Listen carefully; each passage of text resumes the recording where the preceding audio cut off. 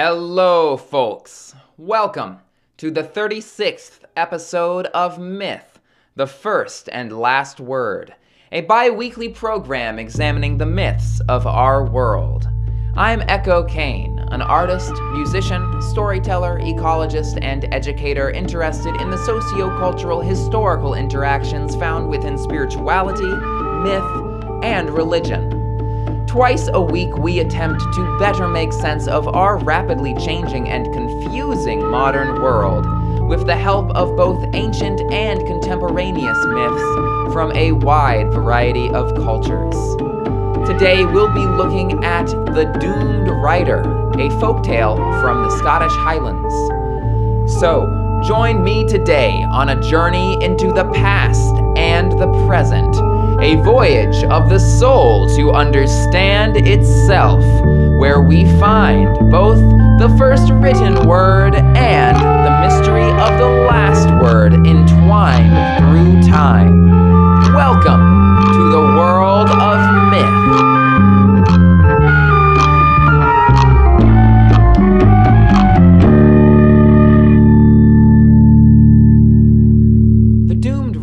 Was first published in a collection of folk tales from 1889 entitled Folklore and Legends, Scotland, edited by Charles John Tibbets. Like so many myths from the British Isles, it appears surprisingly late in a written record, as it was probably passed orally prior to its recording. The editor who sourced this story, Tibbets, has almost no information regarding his life available online. However, his publishing record is rather lengthy and almost entirely consisted of collections of folktales. He was British and likely had training in anthropology, writing, or history. Perhaps classical studies? It's unclear. What is certainly clear is that he was likely some sort of noble or some kind of at least bourgeois member of the gentry, because he would not have been able to source these stories so regularly and publish so easily, as it was much harder to publish back then because you had to have access to a printing press, which required you to spend a fair amount of money to do so. His output was very quick as well, suggesting that he worked with some sort of team that supplied him with stories to collate and swiftly publish into larger works. Now, this kind of exploitation of working-class people's stories for capital gain remains a through line in anthropology, folklore studies, and the creation of anthologies collating myths and tales today. Most people will not buy a short story that is a few pages long, but when placed with many other stories of similar length, these short stories seem to be worth the money. Now, I'm certainly guilty of that. I own a lot of collections of myths, some of which I use to create this podcast. But at the same time, I generally try to buy used. That kind of goes for every book, because these massive publishing companies, well, they're really quite bad. I do want to support authors, of course. That is also important. But the reality is that I don't have that much money either. So I got to go to the half-price books and the used bookstores of the world. It's just what I've always done, and I probably will continue to do so. Now, if you want to learn more about Scottish history, you can check out The Fox Outwitted. It's one of my earlier episodes. I think episode 7, somewhere around there. And to give you a very quick overview of Scottish history, at least what I've told so far, because I have not gotten to the modern day. I just haven't. And I didn't feel like doing a history research for this one because, and I think this is the first time I'm going to say this, but I will be going on hiatus after 3 more episodes of this podcast, because I am producing my 4th album currently and finishing up my screenplay that I've been working on. So I have lots of projects going on. So I want to ensure that I do not neglect those things or allow this podcast to fall into disrepair. So I am going to take a probably 3-month-long hiatus from this podcast so that I can work more directly on those things. But I will be returning to this project, so it won't be that long.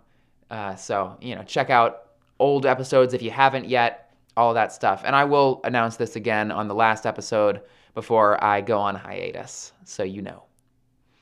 Now, the Scots were a diverse people mostly because of topology. They were cut between highlands and lowlands, and the Brionic lowlands took up a lot more Celtic culture. The Lechane culture that influenced Ireland also influenced the Brionic tribes of Scotland, and it didn't get quite as far into the highlands. So in many ways, the highlands were seen as the native Scottish. And so the Highlanders were often seen as the native Scottish, whereas the Lowlanders, despite also being native to that area, were somewhat seen as lesser Scots in many ways. This continued as the Romans conquered mostly the lowlands, although they did conquer the highlands, but they quickly retreated because of the bad winters.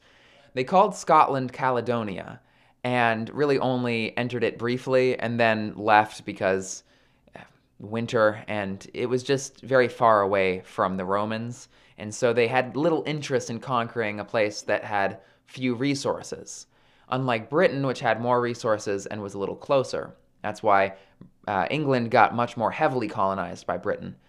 As time goes on, the British become the main colonizers once the Romans leave, and eventually begin to essentially subjugate the Scottish, not to the level of the Irish, because the Scots would marry into English families, even the royal family, and would rule England and Scotland jointly at certain times, but they did remain separate, and there was certainly a power struggle between the Scottish peoples and the English peoples that the English effectively won through larger military and just more familiarity with colonization techniques, I think, as well, because they had a lot of practice on the Irish at the time, because the English colonized the Irish first and then began to mess with the Scots because, well, the Scots were closer to home. It would have been much more difficult to colonize them first, I would say.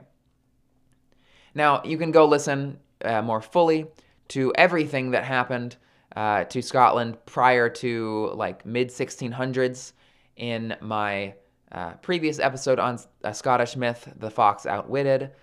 So go check that out if you really enjoy Scottish history. Now let's tell this myth.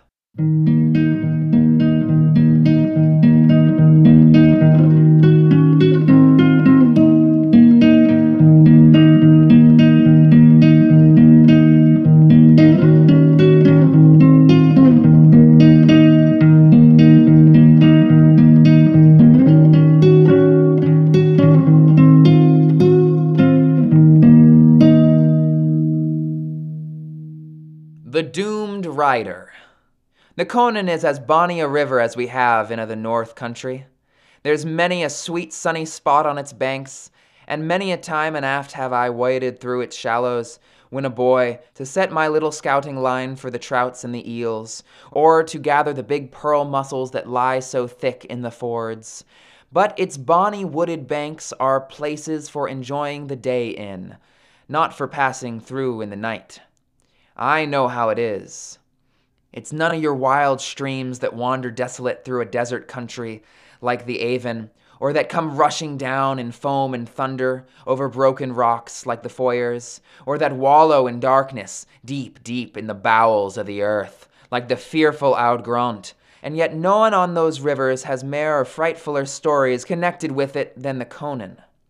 One can hardly saunter over half a mile in its course, from where it leaves Contin till where it enters the sea, without passing over the scene of some frightful old legend of the Kelpie or the water wraith. And one of the most frightful looking of those places is to be found among the woods of Conan House. Ye enter a swampy meadow that waves with flags and rushes like a cornfield in harvest, and see a hillock covered with willows rising like an island in the midst. There are thick mirk woods on either side of the river, dark and awesome, and whirling round and round in mossy eddies, sweeps away behind it. And there is an old burying ground with the broken ruins of an old papist kirk on the wrap. One can see among the rougher stones the rose-wrought mullions of an arched window and the trough that once held the holy water. About 200 years ago, a wee maiden maybe, or a wee lass, for one can never be sure of the date of the old stories. The building was entire, and a spot near it, where the wood now grows thickest, was laid out in a cornfield. The marks of the furrows may still be seen among the trees.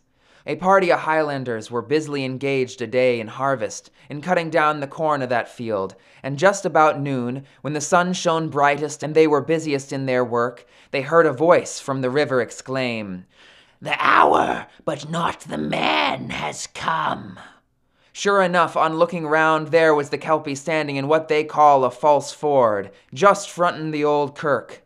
There is a deep black pool baith above and below, but in the ford there's a bonny ripple that shows, as one might think, but little depth of water, and just in the middle of that, in a place where a horse might swim, stood the Kelpie, and it again repeated its words, "The hour, but not the man, has come."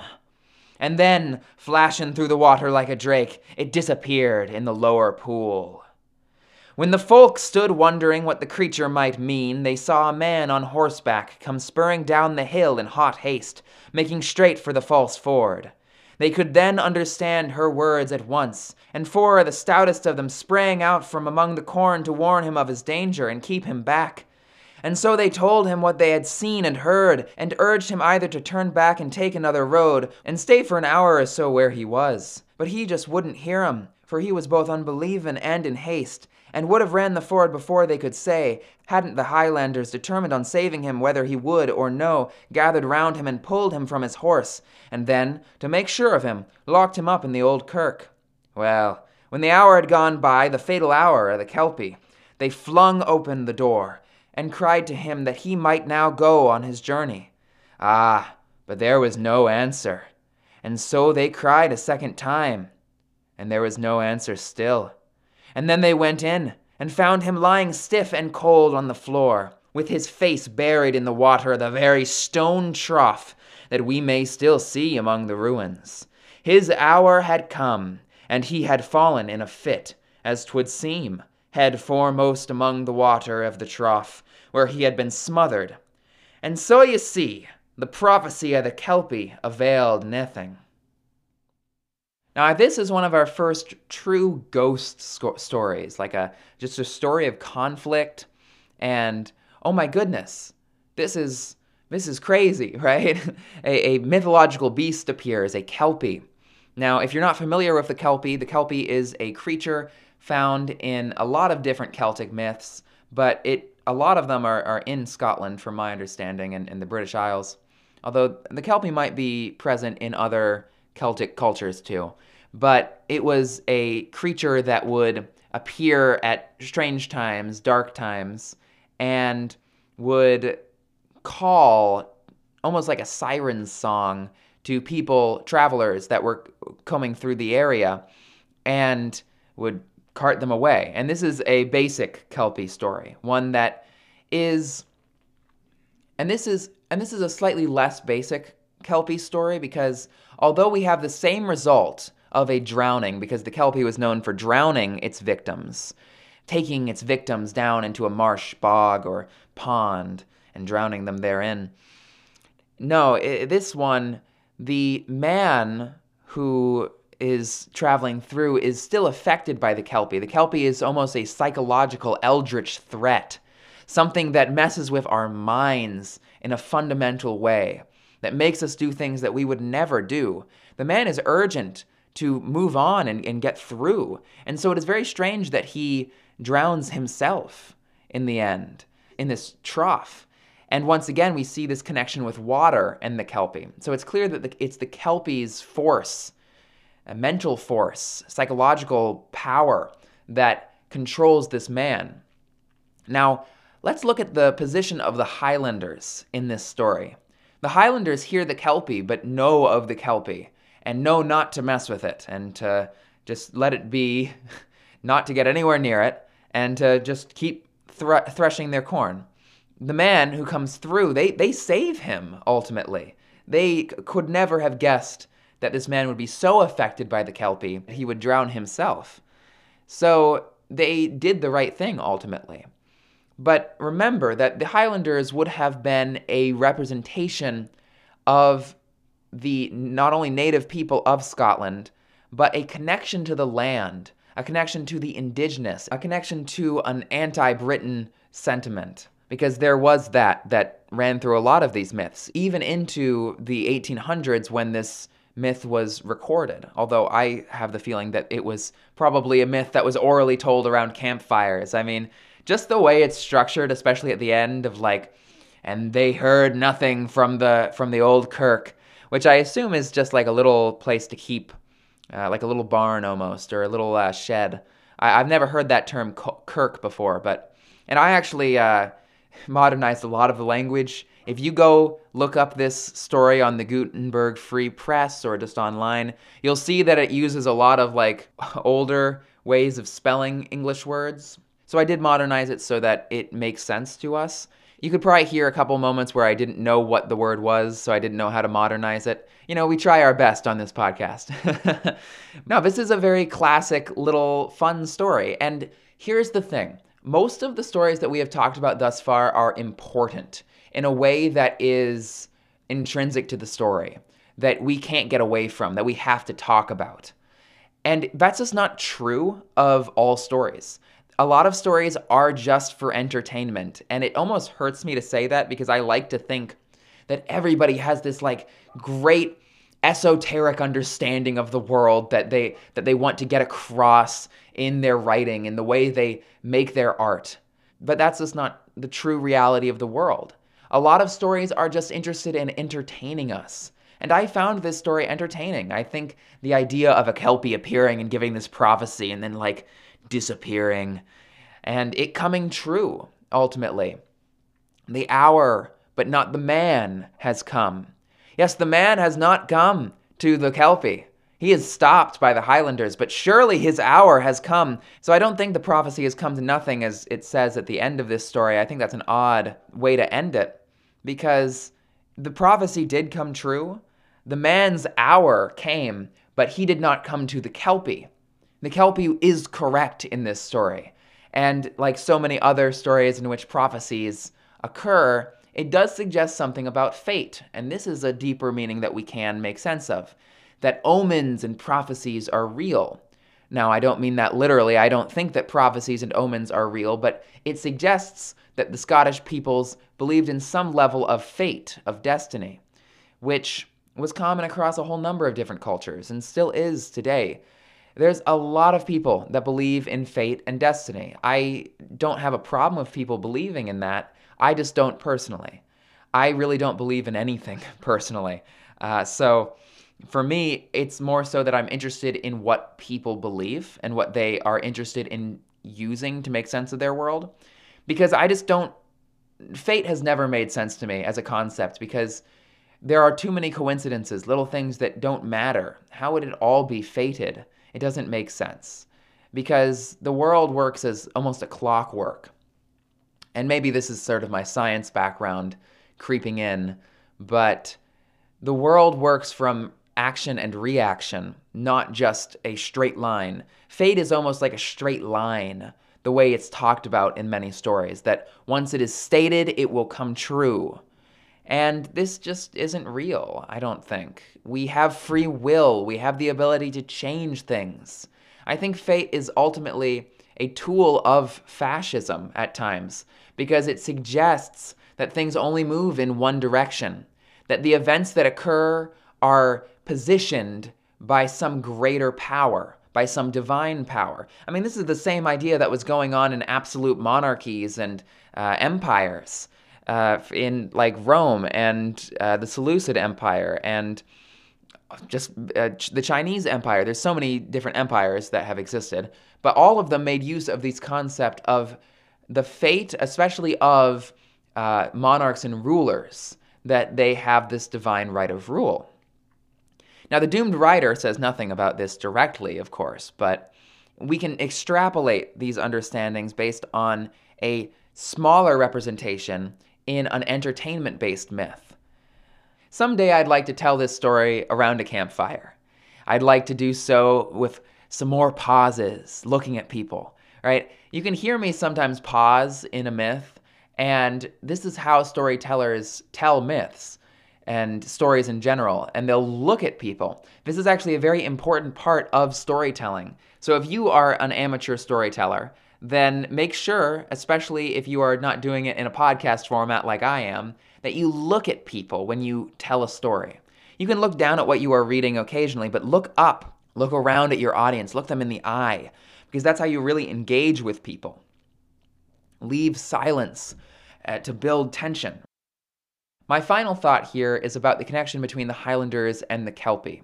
It's odd to me because it shows that the natural world, which is represented by the Kelpie in this case, especially the violent parts of the natural world, can only be navigated by those who have a connection to that land on which they live. One who travels through does not have that same connection. And the Scots were probably particularly aware of this, as nobles and messengers for nobles, more likely, would be traveling through this location of Scotland, especially lowlands that probably had these fords and false fords, pretty regularly to take messages between England and Scotland, as there was regular communication between the two. And so it demonstrates that these travelers were somewhat considered separate from the Highlander role, the role of the native person in Scotland. And I think that's very interesting. I think it's also very interesting that the Kelpie is associated with sealing away these travelers, not just the random people who live in a village close by. That's a pretty common motif across so many myths, is some monster coming into town and terrorizing people at night. We can find it across almost every culture because the idea of a wild animal coming in and disrupting your status quo is fundamentally scary. We see this today in creature features, right? There's this great little movie that I'm excited to see called Beast, that has, a lion disrupting the status quo, right? It's still a very popular form of entertainment. And I'm a big fan of creature features and that style of film because I think that they are unloved. They are not given the love that they deserve. And in a way, the Kelpie is subverting this trope because it's not going for the Highlanders. If anything, it just tells the Highlanders what's up. It's like, hey, there's going to be a guy coming through and his hour is up. He might not come to me, but his hour has come. So the Highlanders try their best to help this man, and you can see that they are being represented in as positive a light as they can be here.